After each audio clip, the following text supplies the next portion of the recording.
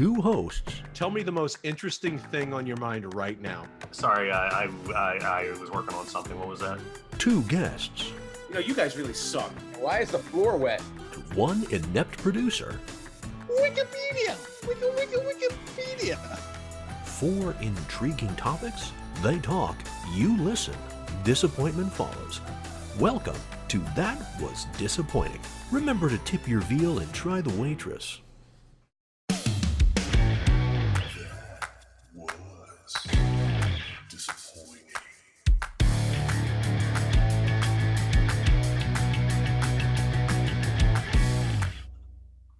Guten Nacht, everybody. We're back. Hey. Hello.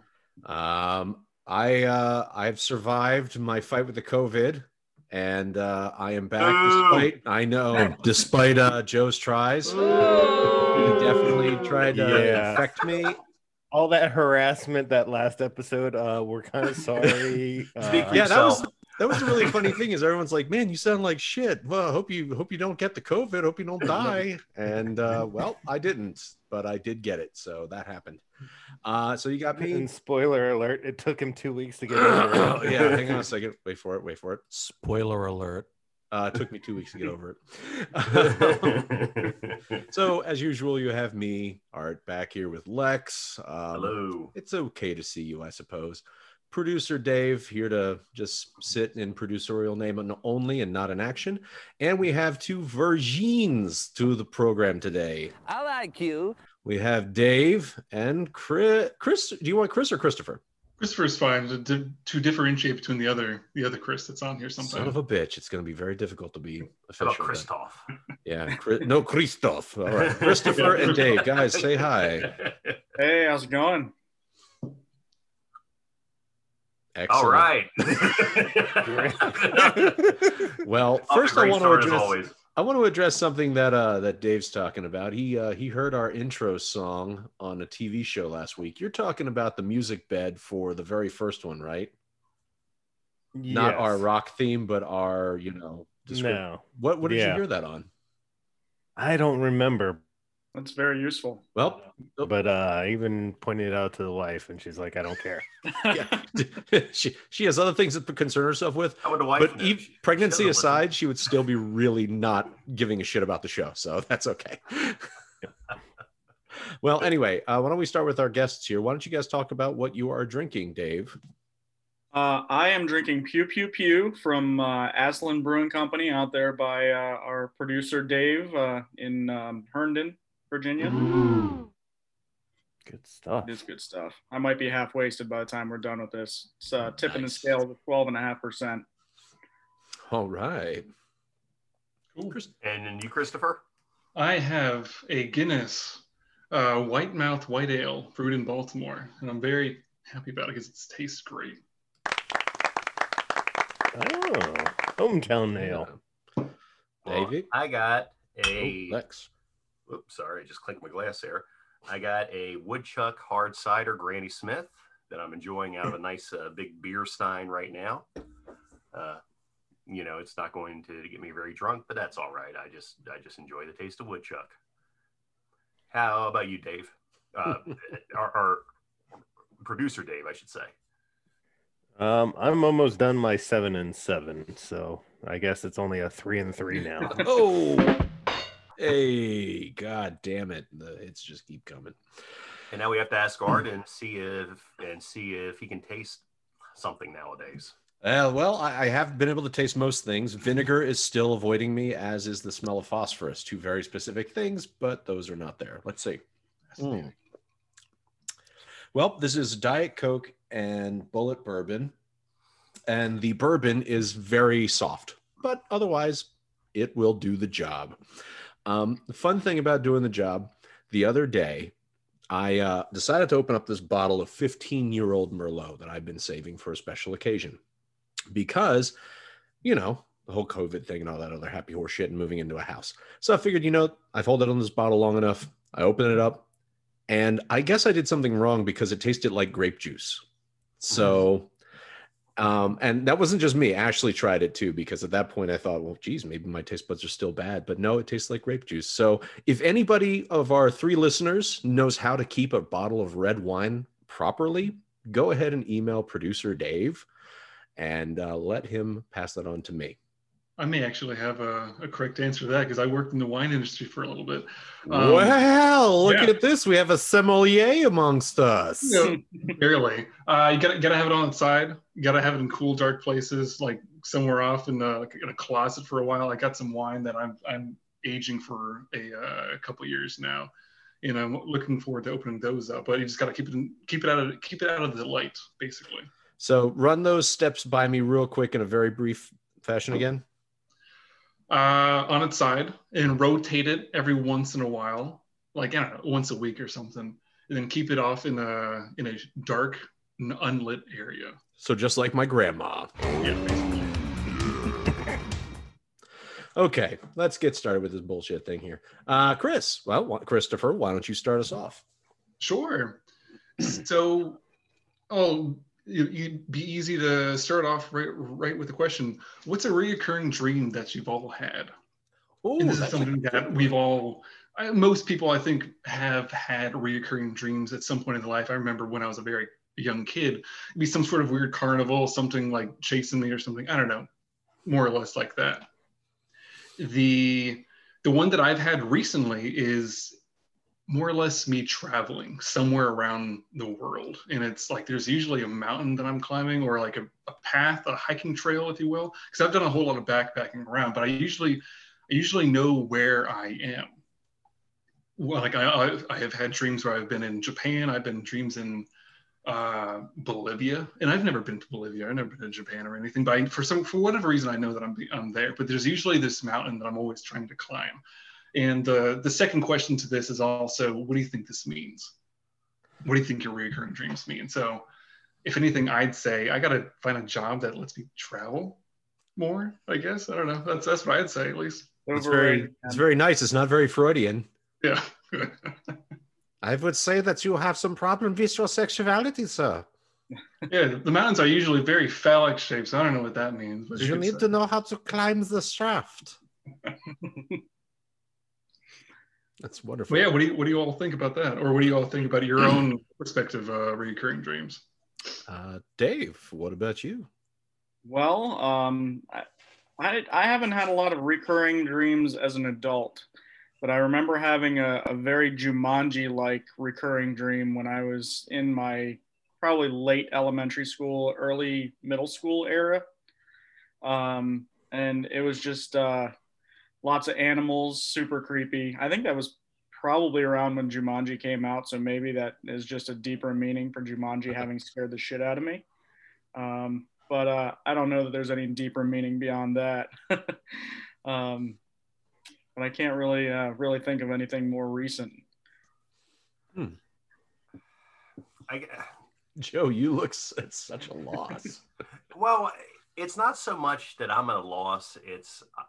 I'm kind of wondering how to broach this topic, because I think a lot of people listen to this podcast and they always think that I'm, because I always talk about outlandish shit, pun intended with what I'm about to talk about here. The thing is that this is the stuff I dream about. I always joke that I don't like to dream a lot, because when I do, it's either lucid dreaming, which gets really weird, or it's nightmares. But the recurring dream that I get a lot is about shit. And it's like not my own shit, but just okay, shit in general. And it's like, like I'll be back in college and 2 out of 3 bathroom stalls will be taken, and the one that's not, there's like a mountain of shit just coming out of it. And it's like, it's stuff like that. It's like, and there was one dream that I had years ago in my, when I was still living at home with my folks, where I walked into my bedroom and there was a hockey player standing there in my room, dropping trowel, looking for a place to shit right there in my bedroom. And it's like these are the kinds of dreams I have. And I'm terrified that Dave or Art or whoever is going to research this now and tell me, you know, already there. Tell me I'm a pervert or something like that. No, but you're gonna love this because this is so part of your fucking MO. So, for example, one interpretation of a dream of feces not being flushed down the toilet means that you are on the verge of an emotional and psychological breakdown. Holy that your shit. thoughts and feelings have been so pent up that they need to surface and emerge. Or here's another one about toilet overflowing with shit, which is another one you had. Yeah. Could be interpreted a couple ways. Could be that financial troubles are roughly predicted, or maybe that they also pertain to certain people you just don't want to encounter. It could also be a gentle reminder on how you should learn to let go of unwanted feelings for relief and freedom from guilt. Wow. Joe, are you carrying some guilt or perhaps some emotional stress throughout your life? Did you ever freak out about anything, maybe? I think most people know about my battles with anxiety. So yeah, that would make sense. Not so much the whole financial trouble thing, but the anxiety, the overthinking and whatnot. Yeah, it does make now. What does your website there say about like frequent nightmares and lucid dreaming and stuff like that? You know, that's a bigger thing. I don't think I have to look on that, but I feel like nightmares and lucid dreaming, they're states of rest and dream as opposed to context in a dream. So I think having those, it's just, I mean, that could just be a medication thing. It could be whatever the fuck you eat thing, you know, it could just be a fever thing, you know? So I remember, but either way, it probably is about your sexuality. In college, I took an abnormal psychology class, and I actually did very well in the class. I think I wound up with an A, but the teacher was awesome. And I remember we were talking about dreams, and I just happened to ask the question one day, well, why can you feel pain in dreams? And he's like, what are you talking about? And I said, well, you know, I've had dreams where I've been hit by a car, where this and that has happened, and like I feel physical pain. And he said, yeah, I've never heard of that. And so this is abnormal psychology professor who's like a PhD who's telling me that basically I'm nuts. Well, so, then, you know, you're in good company, Joe, because I get hurt in dreams all the time. Yeah. And I have done the whole falling dream, and then I actually did hit the ground instead of wake up, and I cracked like a piece of glass, and blood seeped out of each crack, and it did not feel very good. So it's weird. But doesn't the old wives' tale go that if that happens, like you actually die in real life? I'm not going to put that out of possibility, because then this would be my purgatory, doing this fucking podcast with you. So, here we are. I have actually died in a dream, so take that however you want. There you go. Welcome to hell, Dave. Thank you. And what is your dream, Art? I have a bunch of different things that are reoccurring, but I will talk about one that happened more recently that stood out to me because I finally broke the pattern in this reoccurring dream. And not the dream, but the theme of it is losing my car. Like, it's always that I would drive somewhere, park, and then go inside, then time would elapse or whatever. And I'd come out and there's somebody else parked in that spot, and my car is just gone. Like, and I can't figure out if somebody stole it or they towed it or whatever. And I'm running around looking for my car like crazy. And this quick little blurb I see here that talks about that interpretation means I always thought it meant feeling you're stuck, which wasn't too terribly off from this, in that this, it's from Dr. Oz, which I think is also a bunch of horse shit, but it's the first thing that popped up. Yeah, and it says it's connected to uncertainty or loss of motivation. So your car represents your drive, your motivation, blah, blah, blah, blah, blah. Well, in the throes of my illness the other week, I actually had a pretty vivid dream where I, once again, drove my car home in this dream, got out in this weird city, parked it, and went upstairs. The next morning I came out to look for it, couldn't find it. But then I suddenly had this realization, Google and all these apps track everything you do. So I opened up an app on my phone, and very much like a security camera application where you can cycle back through time and see what's happened on the footage. I cycled back to see what happened between a certain time in the GPS, and I tracked where I drove and parked my car. And apparently I couldn't find a spot, so I had to park it a couple blocks away.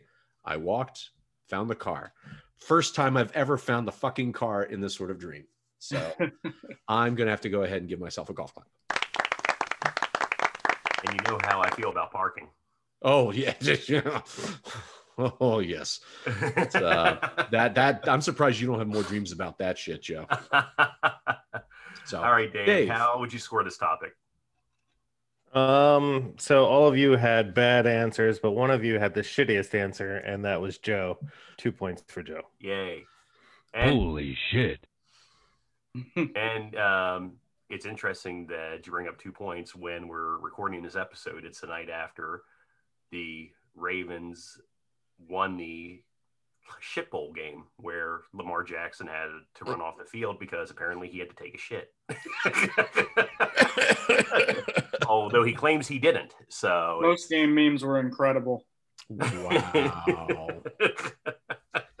Wow. All right. So that could be him pooping. And also, fun fact that Dave snuck in there, since we've dated when we are recording this. Jumanji came out 25 years ago today, recorded on December 15th. So 25 years ago today, Jumanji came out. God help me. Yep. So there's that. Okay, Lex, to you. All right. So my topic, I honestly don't know how much our guests, Dave and Christopher, are going to add here, depending on if they've been witness to this phenomenon. But I'm calling out Art and Dave and producer Dave here because they give me a lot of shit about a video game I like to talk about called Animal Crossing. So I've been told that I am now banned. Next subject. What's that? God damn it! Are you fucking with me? I've been told that I am now banned from talking about this topic on our Facebook group because which is kind of interesting to begin with, since I am the only one who actually posts in our Facebook group. So really, my issue here, like I said, is with Art and producer Dave, but guest Dave, Christopher, if either of you know what I'm talking about here, please feel free to jump in. Guys, what is your issue with Animal Crossing? I will go ahead and start because that's the way that we do. That's the way that we run this podcast. Animal Crossing is a great life sim where I get to live on an island with a bunch of animals that are anthropomorphic, I think is the word. I hope I'm pronouncing that correctly. Thank you, sir. Hey, look at that. Joe actually said a word correctly. It's a fucking banner day. I can do activities such as fishing, catching insects, talking with neighbors. I'm pretty sure that the goat on my island wants to hump me. Celebrate birthdays, have fun. And as producer Dave is writing here in the chat, time's up. Okay. Yep. Get that crap out of here. All right, that's time to move on. It's been a shitty year, and this is an innocent game that's a lot of fun that a lot of people like. I have missed some guys' nights with the gentlemen here because I've been hosting parties on my island with my friends. So go ahead, producer Dave, Art, guest Dave, guest Christopher. What is your guys' issue with Animal Crossing, especially in the year 2020? Please, Art. It looks like the most boring fucking game on the planet. Bullshit. Again, can you rob anybody? Can you kill anybody? Can you get into fights with anybody? Can you go on long quests where you can actually defeat enemies? Or do you just run around building houses, planting flowers, and then jerking each other off at your little fucking animal houses? Is that all it is? Is just walking around and giving handshakes? And building shit? So those games where you rob people, where you blow up stuff and such, that makes a video game, which is why you still haven't played Red Dead. Oh, I am playing that now, actually. 3 years later. I am playing it now. Mm-hmm. I am. I'm getting there. I'm about 10% through, so I'm working my way. It's a beautiful game, and it's still very, very intimidating because of the level of depth and detail, but I'm getting over my anxiety of it. But the thing is, it's a life sim, is how you described Animal Crossing as a life sim. That if it's literally just doing mundane things, life is full of mundane things. Why not actually go do that in life? I think COVID if I may join in, I think the reason why my wife likes to play it, I got it for her when it came out and everything. I think the reason why does she still play it? She does not still play it. She's went on to play other games. Like Red Dead Redemption 2. Well, Me too. I played it in March, and I'm done. Red Dead's awesome. I think man is talking. Let him talk. I think the reason why people like Animal Crossing is because even if it is mundane, it allows them to be like, oh yeah, I succeeded at something today, even if it's like, oh yeah, I caught a fish, I put it in my museum or whatever it is. I don't know. I never played the game. Regardless, I think it's I think where's my yay button for that one? I think the fact that some people like it because it's relaxing. I think that's the main key for it. So I agree. Yeah. So I'll jump in here. I had never heard of this game before I had heard you guys discuss it on the podcast, and I still know nothing about it. But I have played a lot of Clash of Clans, which is kind of it's different in the topic, in the way you play it, but it's mundane in the same productivity where you accomplish things, I guess. But at the end of the day, it became something that felt like a job. And so I stopped playing it. But I think what we really need to point out here is that you openly admitted to skipping guys' nights to play fake games. With a bunch of other random people who play this game, and they all come over to his island. The you call friends. Look at them. I guess this podcast certainly would be better if we weren't looking at each other, but yeah. At least nobody else has to see us. So I just want to jump in and say that I Googled Animal Crossing. Mm-hmm. All right. And under the people also ask section, some of the top answers or questions are, what is the point of Animal Crossing? Why is Animal Crossing so popular? Why is Animal Crossing bad? Is Animal Crossing worth buying? So I guess it's not just Dave and I who just don't understand it. Hold on. Let me ask you this. Did you ever play like The Sims part? For, about like a day. And then it got incredibly boring. So that's the same. So it's not your cup of tea then. So there are people who like these games. Games don't just have to be like a shoot 'em up. You don't have to be jacking cars. They don't have to do that, but they have to sometimes challenge you to think and solve puzzles sometimes. And that's always good. But figuring out how to make my avatar take a shower and then go to work and then come home and have a dance party with a bunch of weird little squiggles above their heads didn't seem very interesting to me. I could get up, take a shower, and go to work, come home, and then dance in my own fucking house. Well, you can steal a car too. I could, but that's the thing about games is it's wish fulfillment to do the things you can't do in real life.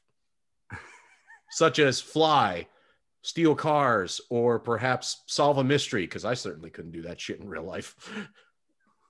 So you're saying you want to go fishing because you can't do that in real life, and you want to play with furries because you don't play with furries in real life? Red Dead Redemption 2 now, you want to be a cowboy?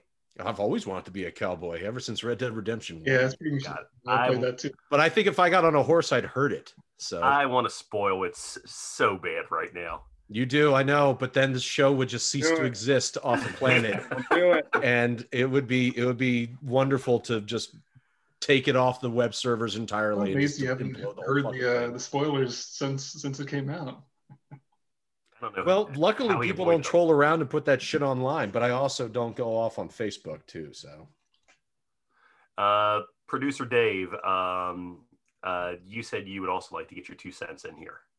Here's my 2 cents. I'm taking this from a marketing standpoint. Our target audience is definitely not the Animal Crossing type. What audience? We are degenerates. We are people who like shoot 'em ups and smacking hoes and I don't know, everything that hose. Oh, and Dave froze. All GTA 5 and not and people like this. My back.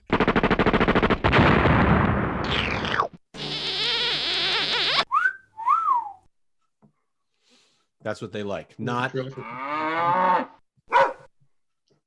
and where is that? Shit. Oh, there it is.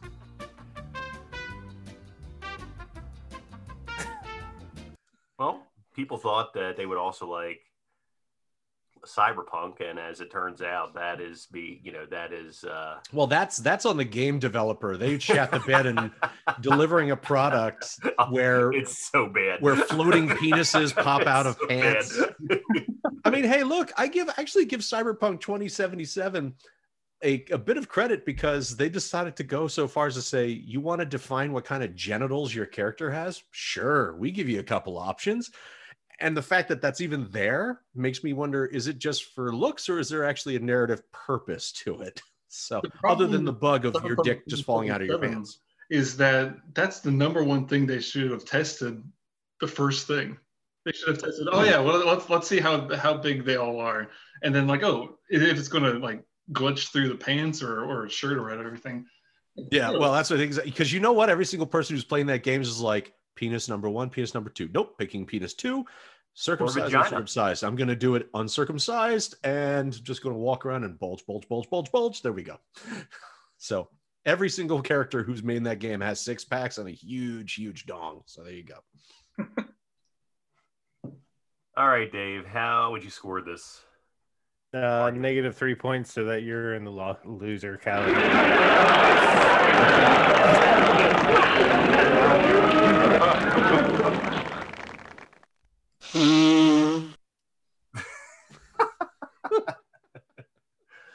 Oh boy, what a whose day. Topic is next? That's Dave. All right, so you guys talk about movies a lot, but you guys Art talks about movies a lot, and Art likes to talk about movies a lot. You guys are, I think, collectively, typically are more of the superhero type of movies, which I can't speak on. So I kind of had to push you guys out of that by thank you making a movie topic that has nothing to do with that because I can't discuss it. So my topic is a historical movie, whether it be a movie that's based on true events or just uses history to create a fiction movie. What's your favorite? And my answer is Inglourious Bastards. It's loosely tied to World War II and a group that did exist called the Inglourious Bastards. But aside from that, there is nothing but fiction in that movie. But it's a great action movie. It's gory as hell. And it's one of the funniest movies I can think of. And that's a Tarantino movie, isn't it? It sure is. Yeah. Now, are you typically a Tarantino fan?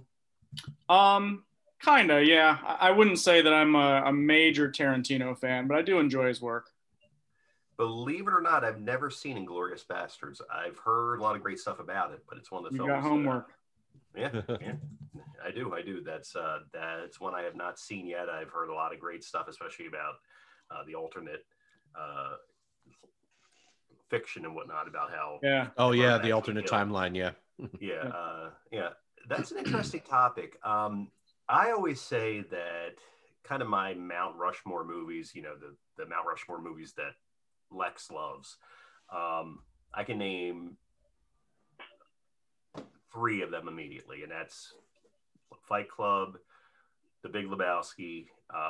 Don't know what the fourth one is, but the one that would fit your question here is 1992. I believe the director is Michael Mann. Last of the Mohicans. Last Mohicans. I absolutely love that movie, and it obviously takes place at a moment in time that actually did really happen. That said, the storyline is fictional, but it took place during the French and Indian War, and I think I've actually mentioned on the podcast previously just how much I love the character Magua, who's the bad guy, but at the same time, he's one of those bad guys that you're like, well, yeah, but if I was in his shoes, I would, I can't guarantee that I would go batshit crazy too. It's just a great fucking movie. Between the director's awesome, the cast is awesome. Daniel Day-Lewis, of course, Russell Means, Madeline Stowe, the bad guy played by Wes Studi, who has played great Native American parts in film. It's just a great movie. It's one of those movies that just is. I don't know how accurate it is as far as the weapons go and whatnot. I do wonder, just especially if we're going back to like the mid 18th century, just exactly how realistic it is that everybody is killing people with just one musket shot, like, you know what I mean? But it's just a great movie. And I'm sure the musket ball just took them right over the edge with the malnutrition and scurvy. So, it was fine. Half an ounce of lead will do that. All I could say is that oh God, what was Daniel Day-Lewis's character's name? I can't remember, but yeah, he's one hell of a shot. That's all I can say. Daniel Day-Lewis's character. Yeah. So originally in the book by James Fenimore Cooper, his name was oh shoot, I'm blanking on it right now. It was Natty Bumppo, and it's okay. all takes place up in Cooperstown, New York, and everything. And I've actually been to the cave that he supposedly James Fenimore Cooper visited a whole bunch, and he's just like, oh yeah, this is Natty Bumppo's cave and everything. No, 100% agree on Inglourious Basterds. That's my favorite Tarantino. It's the one that I think is his best. Now, I've only just recently have seen Last Mohicans, which is really annoying because I've been around it for so long, and it's like, oh, I just now seen it. It's like, oh, this is fun. It only took you 28 years. Exactly. Still behind the curve. I don't think I've ever seen it. I feel like that's also like older than you are. Yeah, well, it's just by a year or so, unfortunately. My God, look at that, Joe. How do you feel about that, old bastard? But the topic was historical films, right? Yeah, movies that had a historical, like some sort of foundation or grounding, but they were fictionalized stories. So I'm going to be really, really film nerdy because I'm just like Michael Broga. I'm going to go with Andrei Rublev on this. Andrei Tarkovsky's, sometime in the 60s, Russian. Could you say the name of the movie? Andrei Rublev? Never heard of it. Yeah, there we go. No, all the film nerds are going to love this. All one. Oh, that's Mike Baroga jizzing out there somewhere. No, it is a fantastic film. I watched part of it in film class, and I was able to get the Blu-ray from Criterion Collection last year, 2 years ago or so. But it's like a 2.5 hour to 3 hour epic on this one iconoclastic artist during the Russian Middle Ages. It's very bizarre. It's very obscure, but it's fantastic. Yeah, all I can say. Excellent. Yeah. Well, Dave, producer Dave wants you to spell the name of the movie in the chat if you can. Oh, I actually was imagining him wanting you to spell iconoclastic for him. I'll find the name in a second. All right. Well, while Christopher looks that up, I'll answer mine with Braveheart. They may take our lives. Fucker. I knew you were going to say Braveheart. I knew it.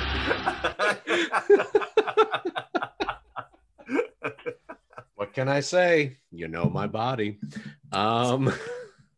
Yeah, that's just a movie that I've always loved and adored, and it always hit all the right notes for me. It was compelling action and a moving story and emotional through line, and it's also 100% not accurate to what happened for most of that entire story.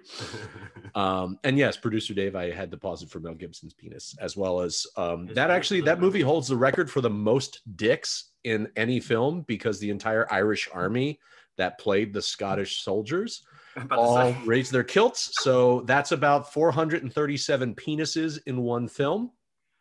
So there's that. So fun fact. And if I had a more I'd play that. But instead, here's a Mr. Delicious. Hello, I'm Mr. Delicious. But yes. So there's Debbie does Dallas 2000 dicks. Okay. It's a porno, Dave. This is different.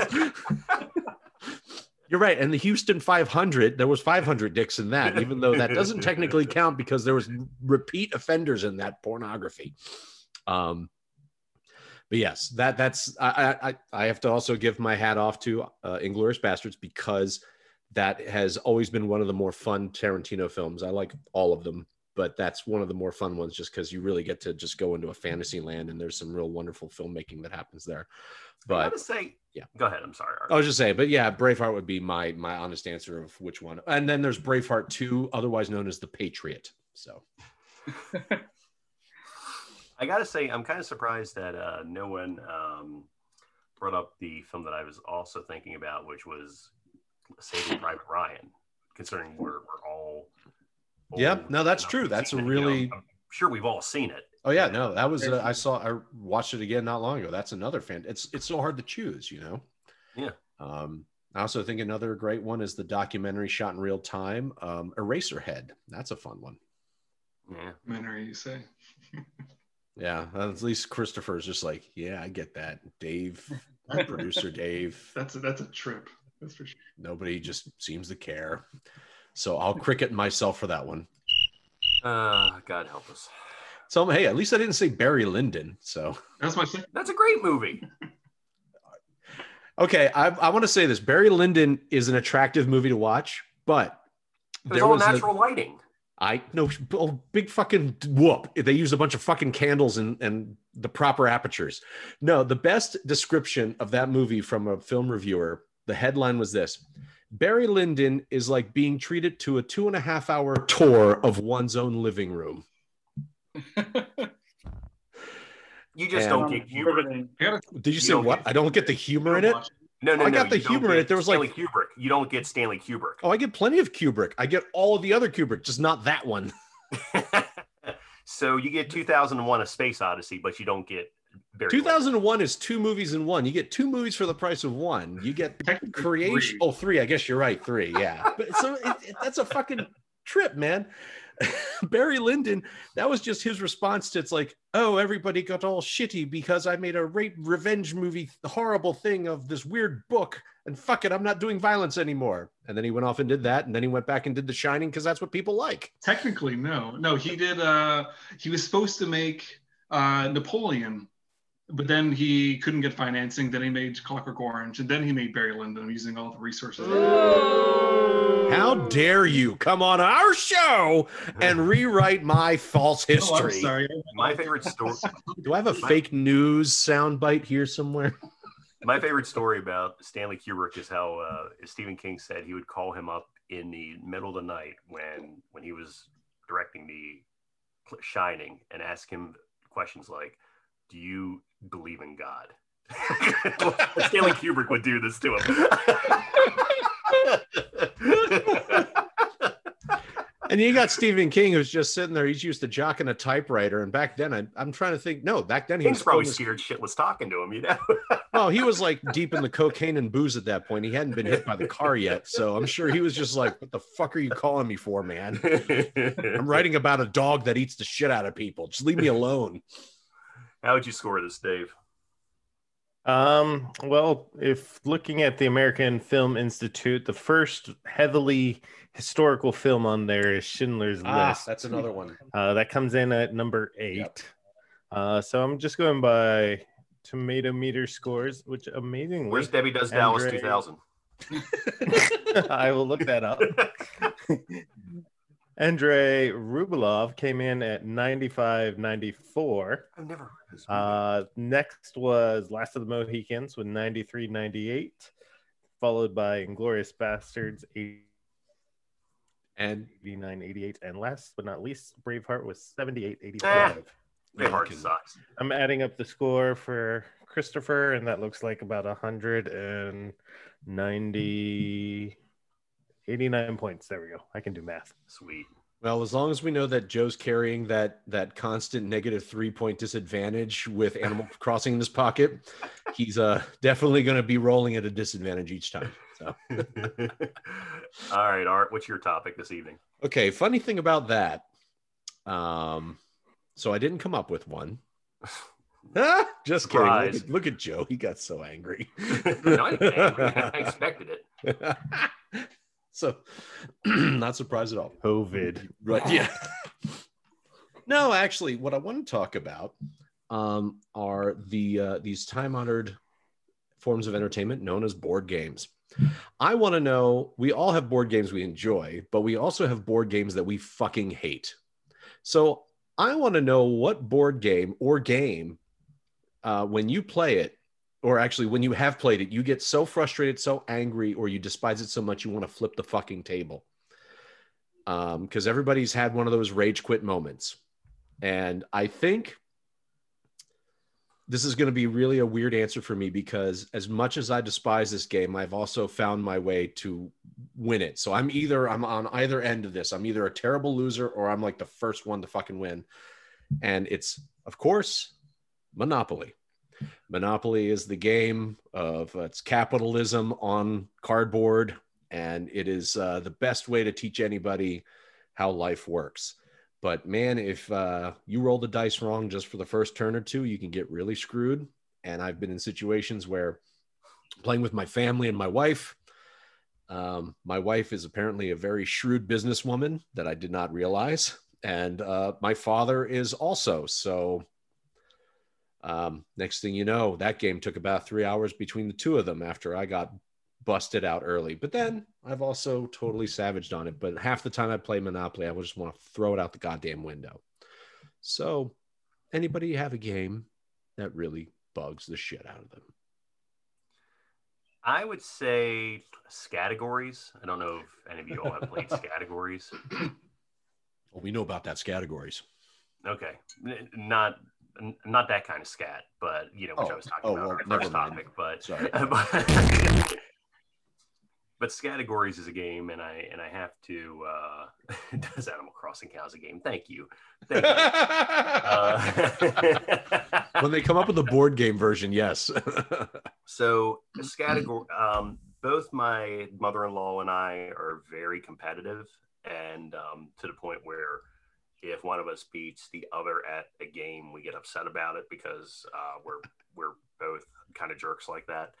And so we've had a long-standing debate with the game Scattergories, because I feel like so for those of you who don't know, basically what Scattergories is, you'll have a list where you have to name a bunch of things that start with the letter S, the letter T, B, and so on. And every word you come up with has to match, has to begin with that letter, has to be a part of that list. And I feel that the way we play isn't very trying to think of the word here.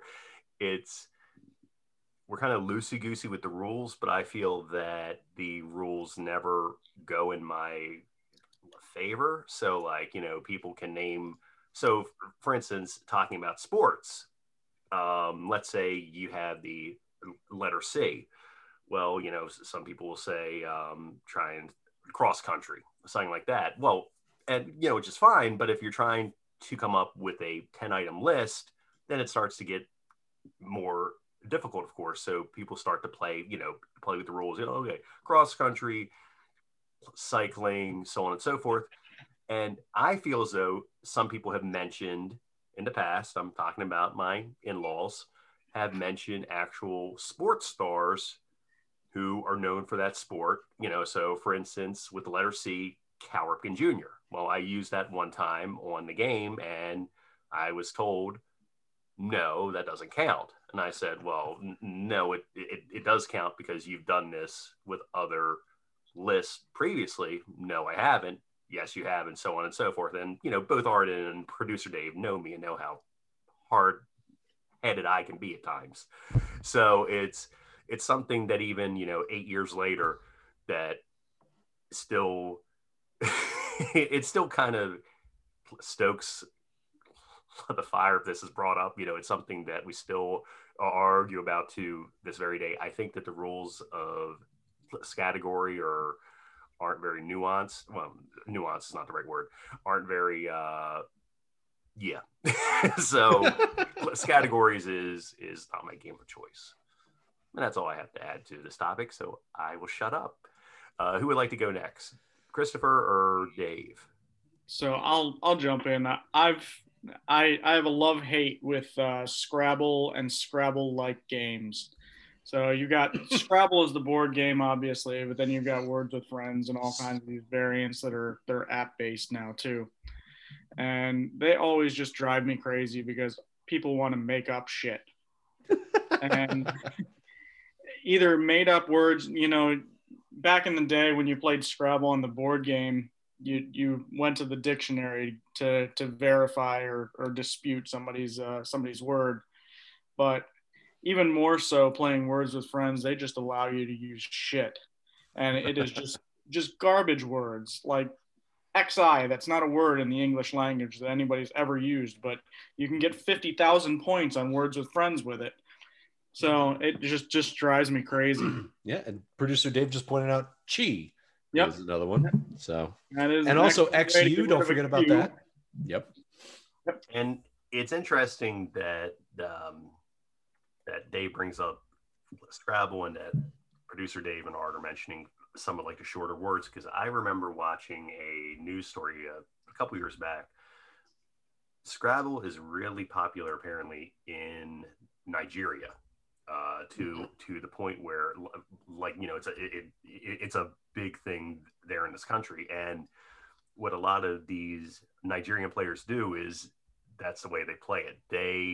It's some kind of way that they learn there where everything they use is like the shortest word imaginable. It gives you nothing to work with. And and if you think about it, it's brilliant. It's a great way to be defensive. Yeah. Yeah, it's brilliant. But like Art said, if you were using words like key and such, like, for starters, what the fuck does that mean? And then too, how can you build off it? So, yeah, interesting. Christopher, what do you think? The one game that I could think of that really pissed me off a whole lot was, and I have no idea what it's called, but we had it for years. It's an old Star Wars board card game, and it pissed me off because I could never figure out how to play it. The rules make no sense, none whatsoever. That's for sure.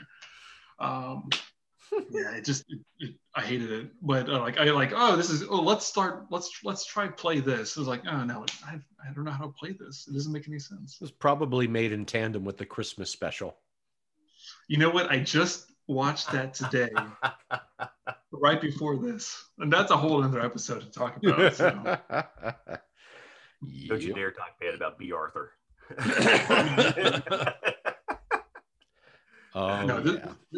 This board game didn't make any sense. I really wish I could find out what it was called, but it's at my parents' house, so who knows? Yeah. I think a more controversial answer, just thinking about this question more, I almost think my answer should have been Dungeons and Dragons. And the reason why is because I don't know how to play, and I wish I was smart enough to play. And it's like, it's one of those things that, Art, I think you've played in the past, haven't you? Yeah, and I can tell you that they've actually made it significantly much more streamlined. So with fifth edition, yeah, it's so much easier to play now. Okay. Yeah. Like if you ever looked at it with like AD&D when they did like THAC0 and all this other sort of shit, you'd be like, wow, you got to like get an abacus out and know calculus to play this game. But they've made it much easier now. Okay. I got introduced to D&D in 3.5 edition by Mike's brother, and it didn't make any sense whatsoever. And 5th edition is so much easier because you could type everything into a computer. It's like, oh yeah, this is what everything is. Oh yeah, they have apps and things like that. Oh, Dave wants to know, was it Escape from the Death Star? I will look that up. He needs to look at the pictures. Well, while Chris is looking that up, I want to revisit. Oh, look at that. Boom, Dave brought it out. I don't think it was that, no. Doesn't look familiar at all, no. No. That looks like a really mind-numbing version of Sorry or one of those sort of games. I would like to mention, since Dave scored us on points for film quality, he lamented in the chat that he could not find any good review meters of porn. Well, I couldn't find any good review meters, but I did find at least one website that had somewhat of a scale. And it goes from skip it, watch on demand, recommended, and highly recommended. And I just want to tell you, these are the Debbie Does Dallas titles. Debbie Does Dallas, recommended. Debbie Does Dallas again, highly recommended. Debbie Does Em All, recommended. Debbie Goes to War, watch on demand. Debbie Does Dallas Definitive Collector's Edition, highly recommended.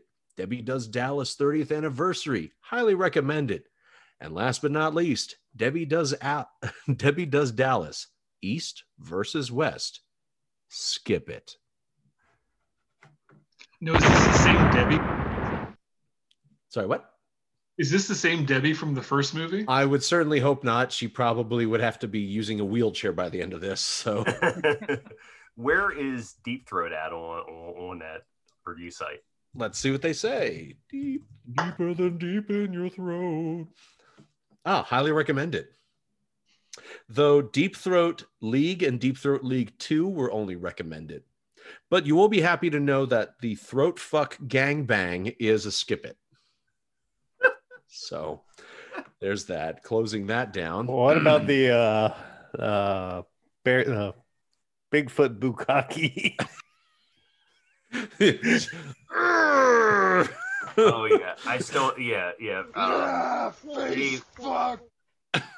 Dave and Christopher probably don't know what we're talking about. But well, they didn't listen to those episodes, I'm sure. Yeah, but they didn't see the actual. They didn't see the actual clip that Art found of a girl eating Bigfoot's ass. Unfortunately, I did not see the clip. That was pretty glorious. That was pretty glorious.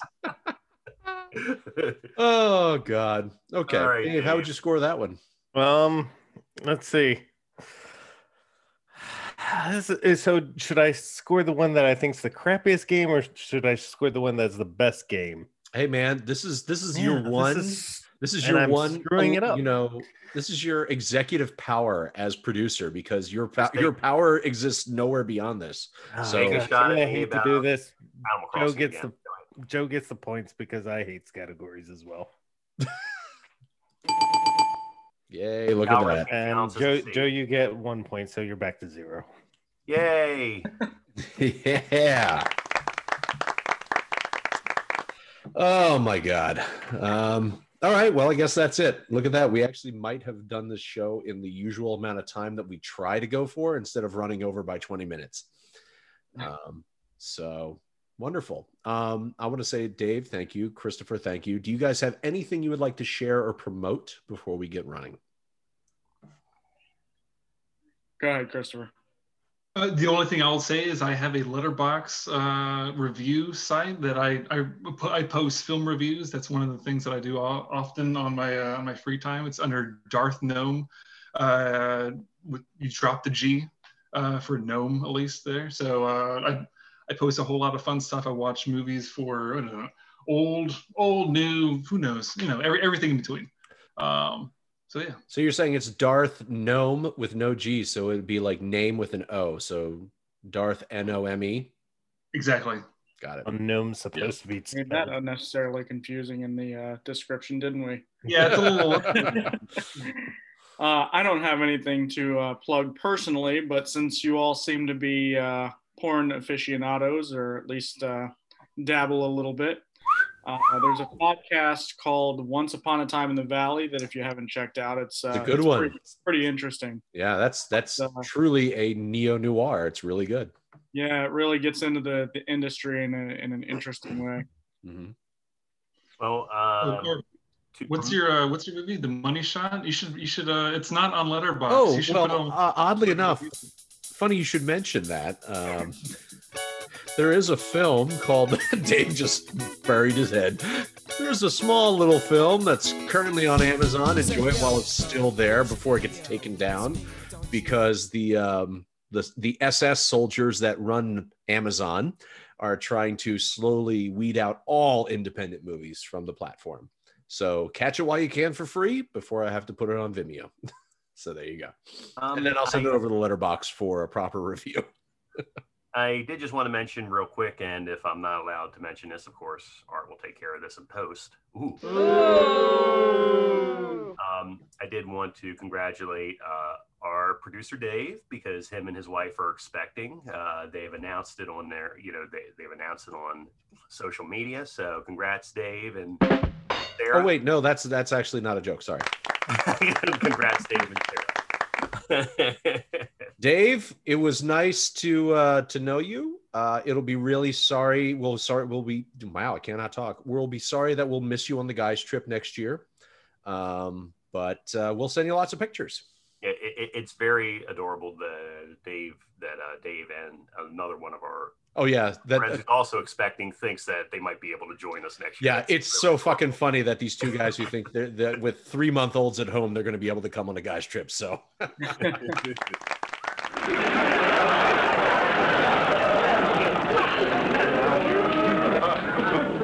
Oh, that's classic MASH comedy right there, everybody. And I guess that is all. So as always, thank you for listening, everybody. Of course, if you enjoy what you heard, and why wouldn't you? Go ahead and check us out, subscribe, and please help us out. Right, Art? We need love. We need reviews that are good. And we're done.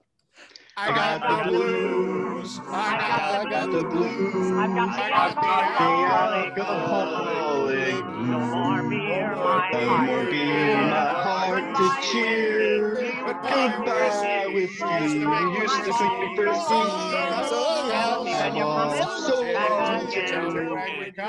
And you're coming again. God. Again. That was disappointing. Oh, that was. Ugh. Watch out for the COVID. Wash your hands.